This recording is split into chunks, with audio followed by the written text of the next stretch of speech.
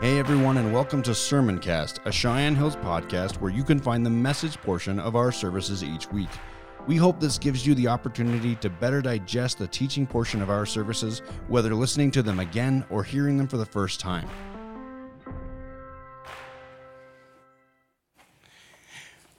Red Sea Rules, number 2. So we've got 10 of these rules that we're going to march through. We had one started off last week. If you didn't know about our series, then you do now. We're going through a book. It's called The Red Sea Rules, and I think it's one of the more insightful kinds of, journeys to see how God interacts with people. And today I'm going to talk about a U-turn. 7th grade, we were headed on a 4-H bus trip to Red River, New Mexico for a skiing outing. 2 busloads of kids from junior high to high school. We got stuck in Boise City, Oklahoma, overnight because of the weather. Kids were thrilled, the parents were not, as I recall.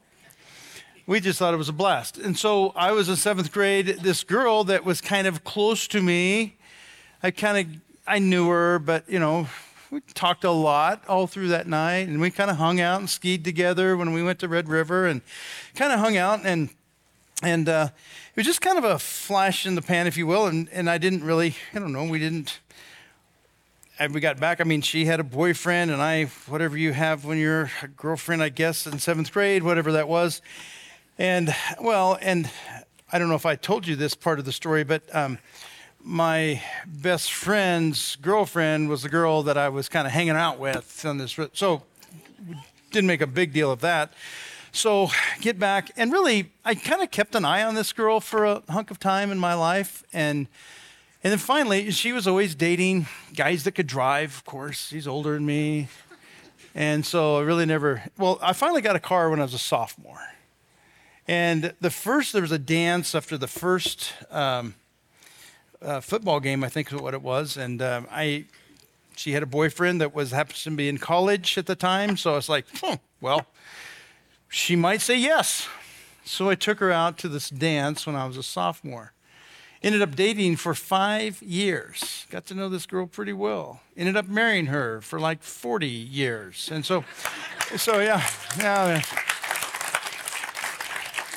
But it's kind of interesting, though, as I think back on that story, there was just what was that in 7th grade? There's a little flash in the pan kind of a deal, and we both kind of hung out with each other, I think, at that time.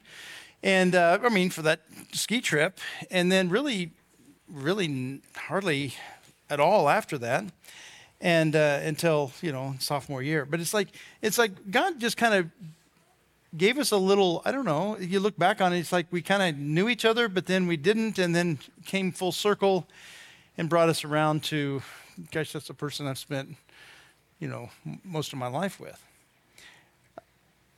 We also saw this kind of thing happen when we were coming out of seminary. We came up here out of seminary to help start this church. It was 1993. I was planning on starting a church in Cheyenne, and then we came along this guy who was Dick Young, who's already started a church, or he had this core group going, and I thought, man, maybe I could be an associate. And so, long story short, I was the associate pastor for Cheyenne Hills Church between 1993, when it started, to 1997. We knew we'd go out and start a church somewhere, so we did, and we started a church down in Colorado. We were down there for 10 years. I called up about 2008 and said, hey, would you be willing to come back? It's like, well, I could at least pray about it. Now, this is not the normal track. I would tell you that most people's stories that I've heard, you don't go as associate pastor somewhere and then go away for 10 years and then come back and then ask to be the lead pastor of that church. It just doesn't happen often. But it's interesting to me to see that U-turn. There was exposed to Cheyenne and Cheyenne Hills, and would be we willing to come back? It's like, you know what? We loved our time there, and we certainly would pray about it. And God brought us, kind of did its big U-turn. So you could think of why the big U-turn? Why did you spend all that time, that 10 years away, and then to God bring you back? I know for me personally, I can see clearly now, God did things in me during those 10 years as a leader, as really learning how to trust God in ways that probably I never could have learned had I stayed here the whole time. So I know that there's a lot of growth that happened in me and trusting in God. And so I look back and say, I can see why we went on this journey, but still you kind of wonder, this is kind of an interesting thing. You kind of get a little flash, you kind of go a long way away, and then God brings you back to this place.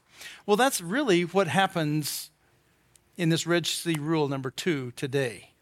I want to show you this video because I think this video shows in a very clear way even what I was talking about last week of how God led these children of Israel through the wilderness and basically brought them to a place that they were stuck between the Red Sea, the mountains surrounding them, and this little inlet coming in. This shows it about as well as anything I've ever seen. So I'd like for you to take a look at this, and then we'll talk about it. Now Moses would have led the nation of Israel on the main trade route that went from Egypt to Arabia and Midian. However, just before arriving at the northern tip of the Aqaba finger of the Red Sea, God redirected their path so that he might display his glory to Israel, Egypt, and the surrounding nations. Exodus 14:1 provides the details. It says, "Now the Lord spoke to Moses, saying, Tell the sons of Israel to turn back and camp in front of Pi-hahiroth, between Migdol and the sea. You shall camp in front of Baal-zephon, opposite it, by the sea. For Pharaoh will say of the sons of Israel, They are wandering aimlessly in the land. The wilderness has shut them in. And I will harden Pharaoh's heart, and he will chase after them. And I will be honored through Pharaoh and all his army, and the Egyptians will know that I am the Lord." And they did so. This explains why they left the main travel route and arrived at the Nuweiba beach of the Aqaba finger of the Red Sea.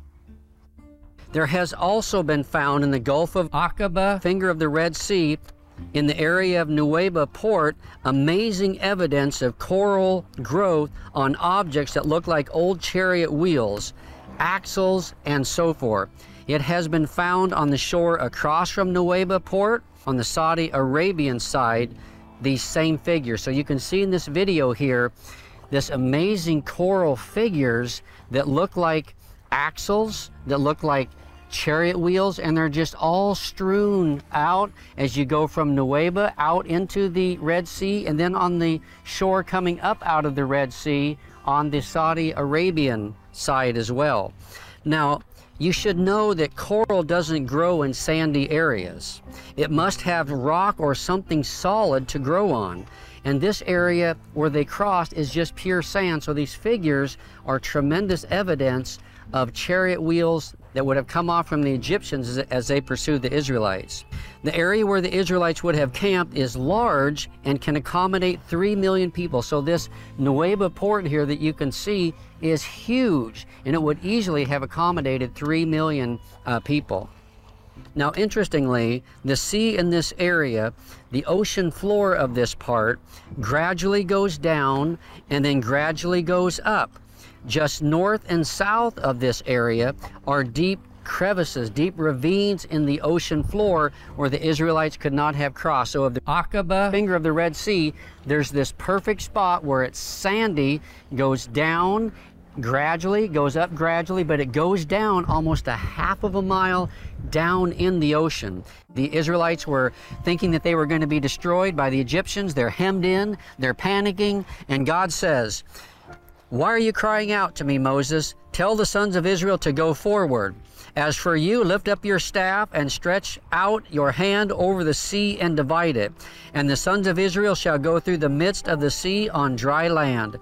As for me, behold, I will harden the hearts of the Egyptians, so that they will go in after them. And I will be honored through Pharaoh and all his army, through his chariots and his horsemen. Then the Egyptians will know that I am the Lord, when I am honored through Pharaoh, through his chariots and his horsemen." Man, I'm so glad you got to see the 10 Commandments right there. I was talking about it. They dubbed it in there, so way to go, you guys. That's awesome.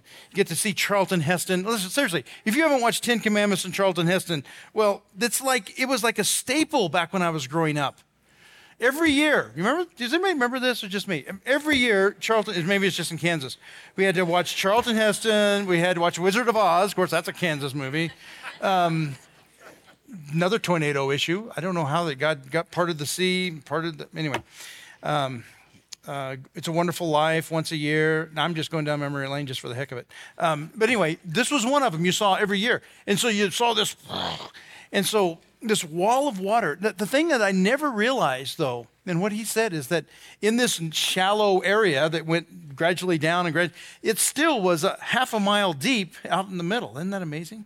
Could you imagine a half a mile of water? A wall of water. It's amazing. And to see some of these chariot wheels even still there today that the coral obviously latched onto and probably disintegrated everything in these several thousand years, but still it's an amazing picture. Well, today I want to tell you the rule number 2, and it goes like this: be more concerned for God's glory than for your relief. God said he would glorify himself through Pharaoh, and he did. But he wanted the children of Israel, I think, to learn something, and I think he wants us to learn something, is that we will also be led sometimes into places that don't make a lot of sense, into difficult places, maybe with our health, or maybe with our finances, or maybe with a marriage, or maybe with a job. And you go through these things of difficult situations, you go, wow, this doesn't seem like I was trying to follow God, and here I am, and it doesn't make any sense. Listen, be more concerned for God's glory than your relief. God's going to glorify himself somehow. Continue to obey, continue to listen, continue to follow. It's hard to do, quite frankly. I mean, this is where some of the great debaters of our day go to college campuses and are atheists. They didn't always start out as an atheist. They started out as actually a believer. There's some of them that actually had a religious background. But because they prayed to God for a certain situation that God would deliver them out of, and they never got delivered out of, at least in the way that they would wanting to be delivered, they became an atheist or anti-God and trying to convince everybody else that there is no God because God didn't come through in the way that they wanted to see him come through. And I think it's hard.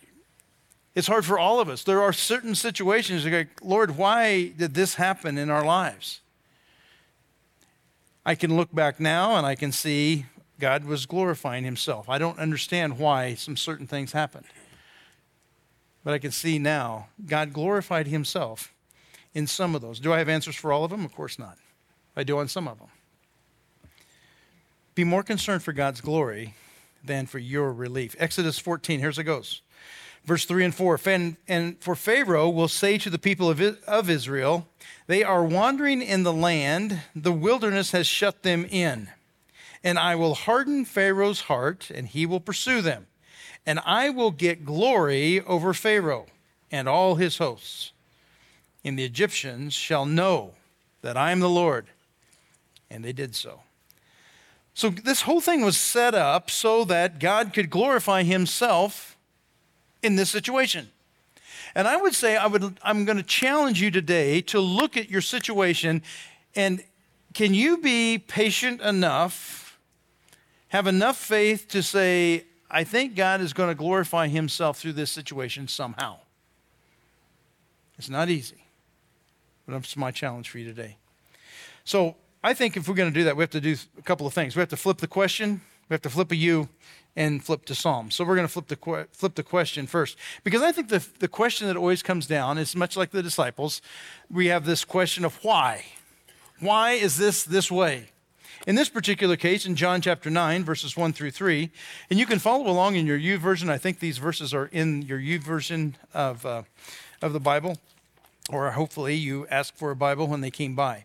John chapter 9, this is the story of the blind man. And this man was born blind.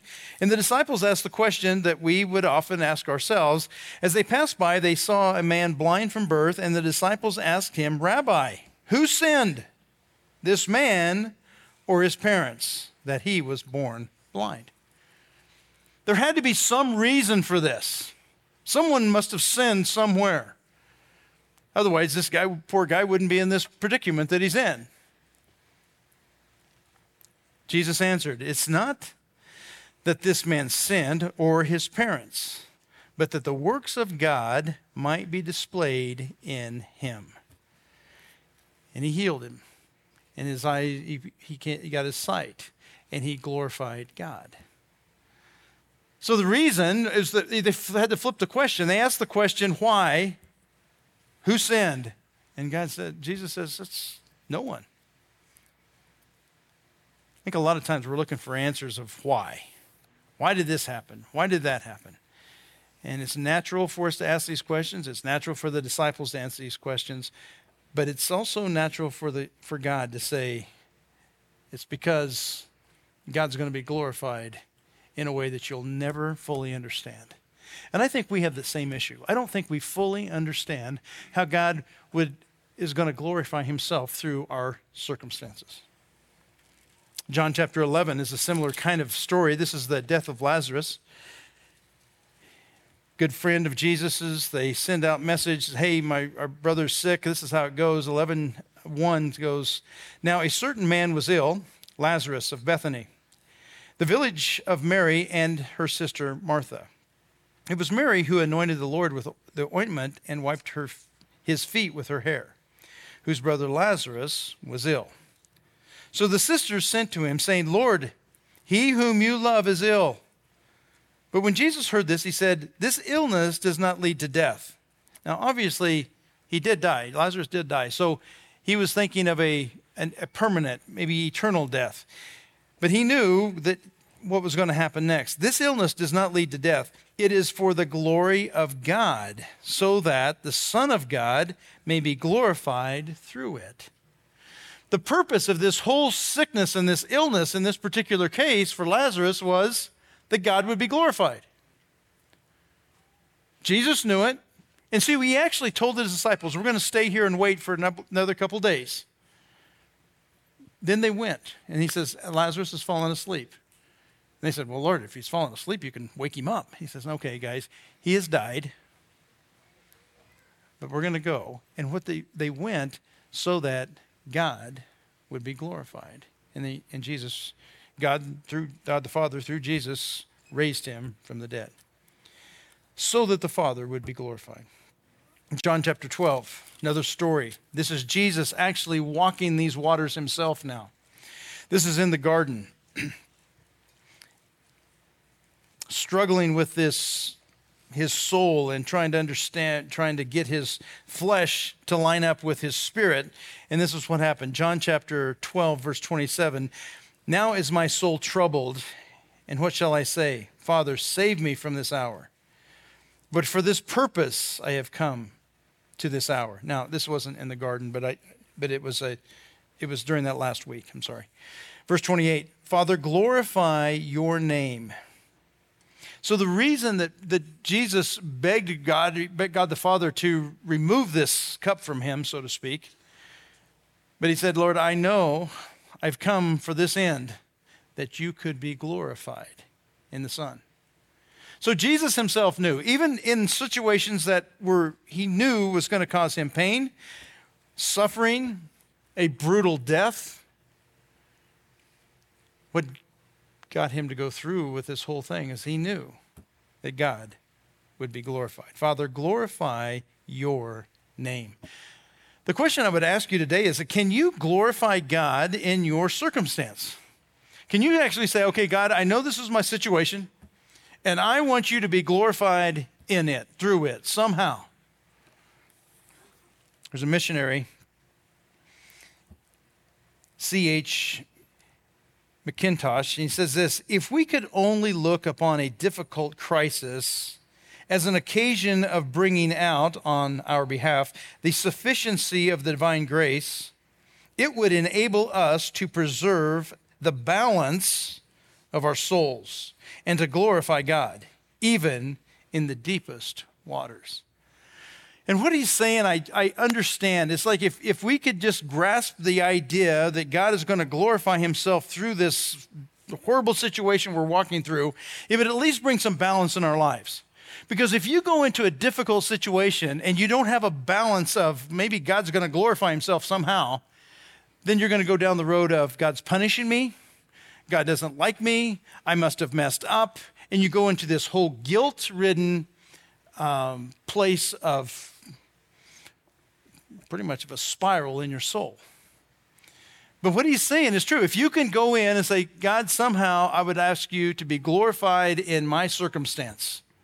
If you can do that, what he's saying here, it would enable us to preserve a balance of our souls. That's perseverance. 1 Peter chapter 4, verse 11, it says this, whoever speaks, speak as one who, as the oracles of God. Whoever serves, let him serve as in the strength that God supplies, in order that in everything God may be glorified through Jesus Christ. To him belong the glory and dominion forever and ever. Amen. Peter knew that everything that we did, every ounce of our being and his being was supposed to every breath that we breathe is to glorify God. 1 Corinthians chapter 10, verse 31, so whatever you eat or drink, whatever you do, do all to the glory of God. We have a little saying around here, don't touch the glory.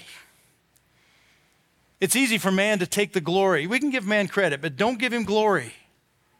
Man is not built for glory. God's built for glory.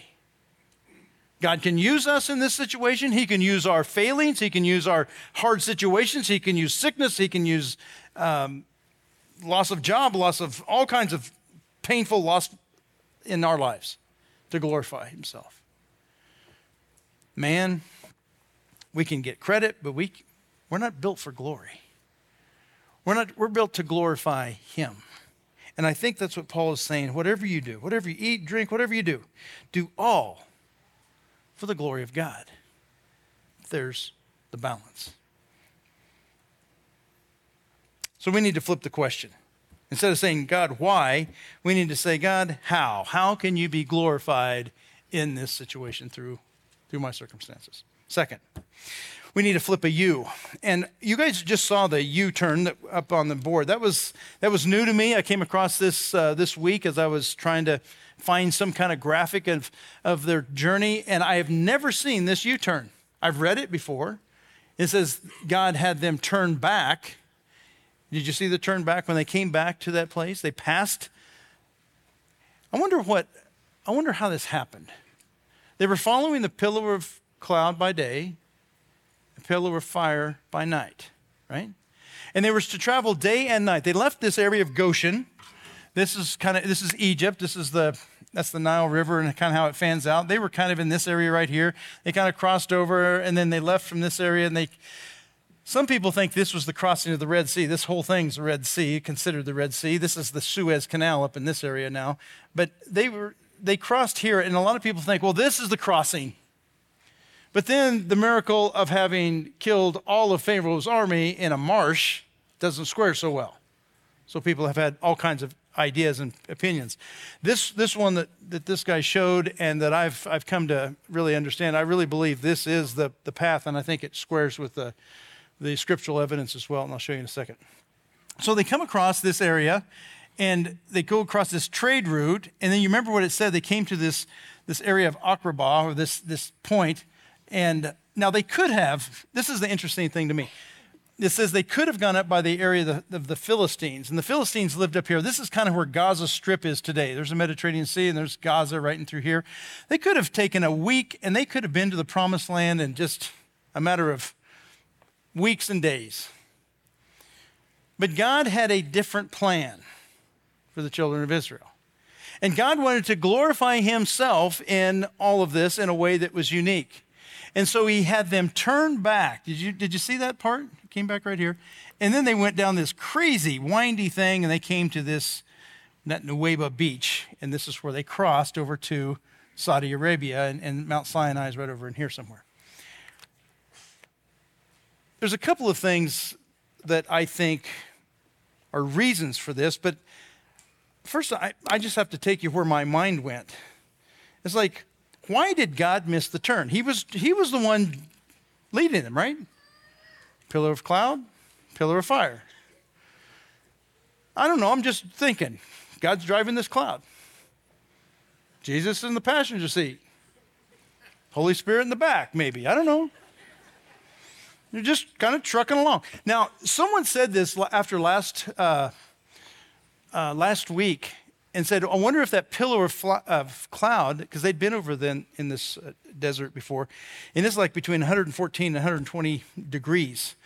What if that cloud actually was a cloud overhead and it shaded those 3 million people traveling around? I thought that was really interesting. It makes sense. So the pillar of cloud by day could have been, instead of 114 degrees, it could have been maybe in the 70s or 80s. God could do whatever he wants to with weather. Except shut the wind off in Wyoming. But I mean, other than that, he can do. I'm kidding, Lord. I didn't mean that. I'm just kidding. So here they were just trucking along. So God's driving along and Jesus, co-pilot, Spirit's in the back. And it's like, guys, we missed the turn. Do you think it's possible that God missed the turn? Because he was going to take them down to this beach right here. That makes a ton of sense. Why would you go clear past this and make 3 million people? Do you know how many people that is? That's a lot of people. That's like Denver they used to say there was 3 million people in just Denver proper. That's a lot of people to be taken across a desert and miss the turn. There had to be a reason for it. Because you take 3 million people and turn them around and come back. I guarantee you a few of those people were thinking, hey, we've been here before. Just a few days ago, we passed this rock right here, and now we're passing it going this way. I'm not so sure Moses knows what the heck he's doing. I'm not sure if God even knows. I don't know. We're following this cloud around. I'm a little suspicious. You think that happened? I guarantee you it happened. So I think it was a test for the people, for sure. Are you willing to follow this cloud, even if it makes it take a U-turn? Now, before you answer that, ask yourself, are you following God even when he takes you into places that don't make a whole lot of sense? It's the same thing.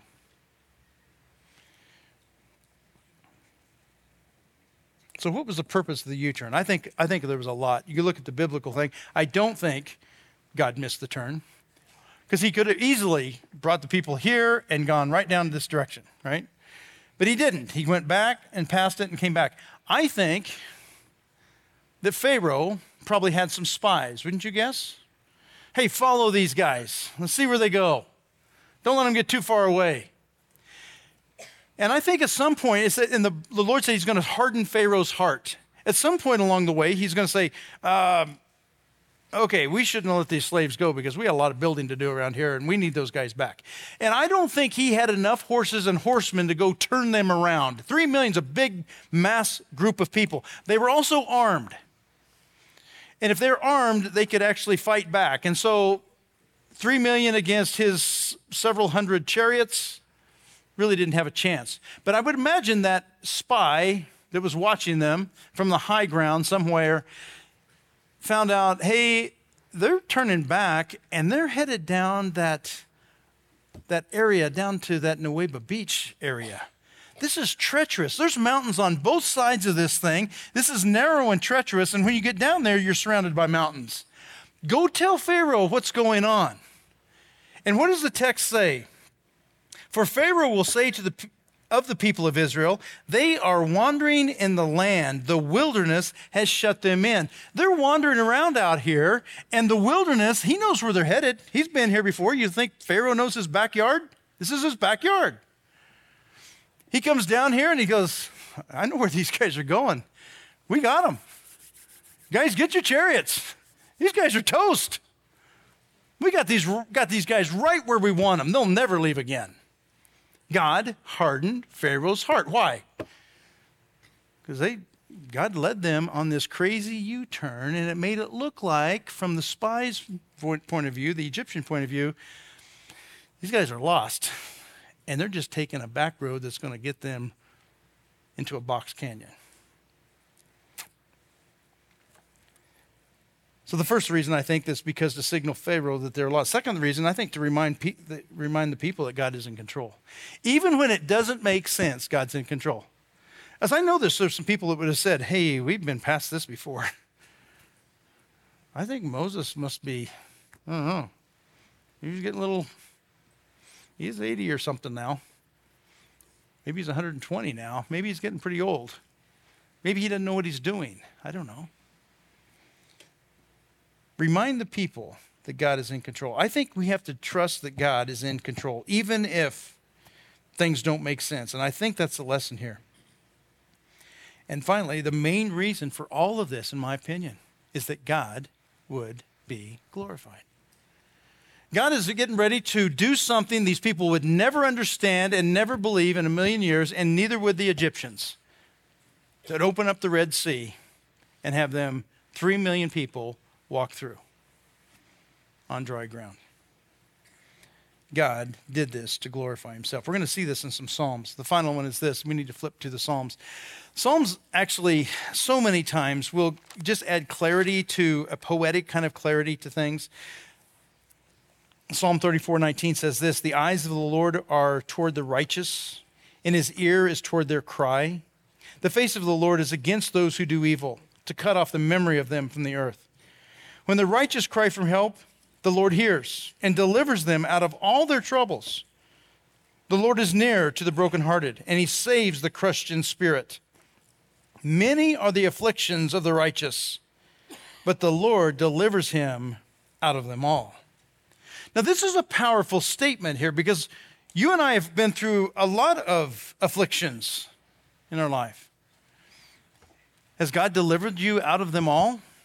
Well, maybe not exactly in the way you would like to see it happen. But listen, if you're righteous, that doesn't mean you're not going to have afflictions. We live in a world today, especially in America, that it's real easy for a whole lot of preachers to say, listen, if you just do the right thing, if you're just follow God and obey God, everything's going to go well for your life.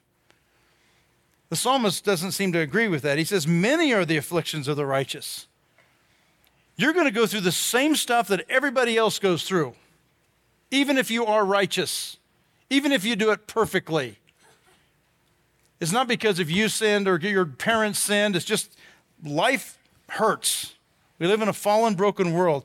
Many are the afflictions of the righteous, but the Lord delivers him out of them all. He may not deliver it on our time. He may not deliver in the way that we want him to. But the Lord delivers us from them all. And to trust him, even when it doesn't make a lot of sense. That is the Red Sea rule, that God would be glorified. Look for God's glory more than my relief. Psalm 136 is another psalm that I think does a similar kind of thing. Give thanks to the Lord, for he is good. His steadfast love endures forever. Give thanks to the God of gods, for his steadfast love endures forever. Give thanks to the Lord of lords, for his steadfast love endures forever. I'm going to skip down to verse 10. To him who struck down the firstborn in Egypt, for his steadfast love endures forever. Who brought the Israelites from among them, his steadfast love endures forever. With a strong hand and an outstretched arm, his steadfast love endures forever. To him who divided the sea into two, his steadfast love endures forever. And made Israel pass through in the midst of it, his steadfast love endures forever. But overthrew Pharaoh and his host in the Red Sea, his steadfast love endures forever. To him who led the people through the wilderness, his steadfast love endures forever. And it goes on. This whole picture is this belief of the psalmist saying, God's love endures forever. His arm is with us forever. Even if you can't see it, if you don't understand it, realize that somehow God is going to glorify himself in your circumstance. And you're not crazy for just following this cloud, even if it leads you to a box canyon. If God took you in here, he's going to take you out. He can get you out of this. His steadfast love endures forever. Led you to a financial situation. His steadfast love endures forever. A marriage is not working well. His steadfast love endures forever. Loss of a loved one. His steadfast love endures forever. God can bring peace, can bring strength, can bring hope, can bring life. He will be glorified in all these things. His steadfast love endures forever. How about our situation today? We can look back at the Israelites and see all this stuff, a lot of political noise going on, right? And God delivered them out of them all to glorify himself. That's one level of belief, to believe that story. It takes a whole nother level of belief to bring it into right now. Do you really think that God could glorify himself in the mess that we're in? That's what the Bible is asking us to believe. Yes, we are in a mess. You can look at all kinds of directions. I don't think I need to point to it. There's a mess. His steadfast love endures forever. That's not eternity past ever. That's eternity future ever as well. God's steadfast love endures forever. Are you willing to trust him? Are you willing to say, God, I'm going to keep following, and I believe that somehow you're going to be glorified through all this mess? That's hope. That's belief. It may get you a crazy sticker because you're nuts for believing that. But I think you're here today because you believe that or want to believe that too, that somehow God's going to glorify himself in this mess that we're in. That he's going to use us, use the church. He's going to glorify himself. His steadfast love endures forever. Would you pray with me? Almighty God, as I even say these words in our situation today, and if I would unpack each one, it's Red Sea-like. It's difficult to believe. A lot of critics saying we're lost in the wilderness. We've been led to a box canyon and we are toast. And Lord, I want to trust that somehow in a New Testament kind of way that your steadfast love endures forever. I pray that you would help us to turn this, to flip this thing around and say, I don't know what God's doing, but I believe that God's going to do something in our day.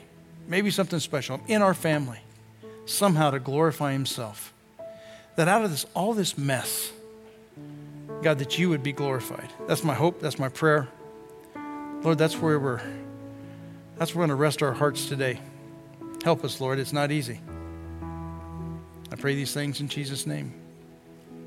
Amen.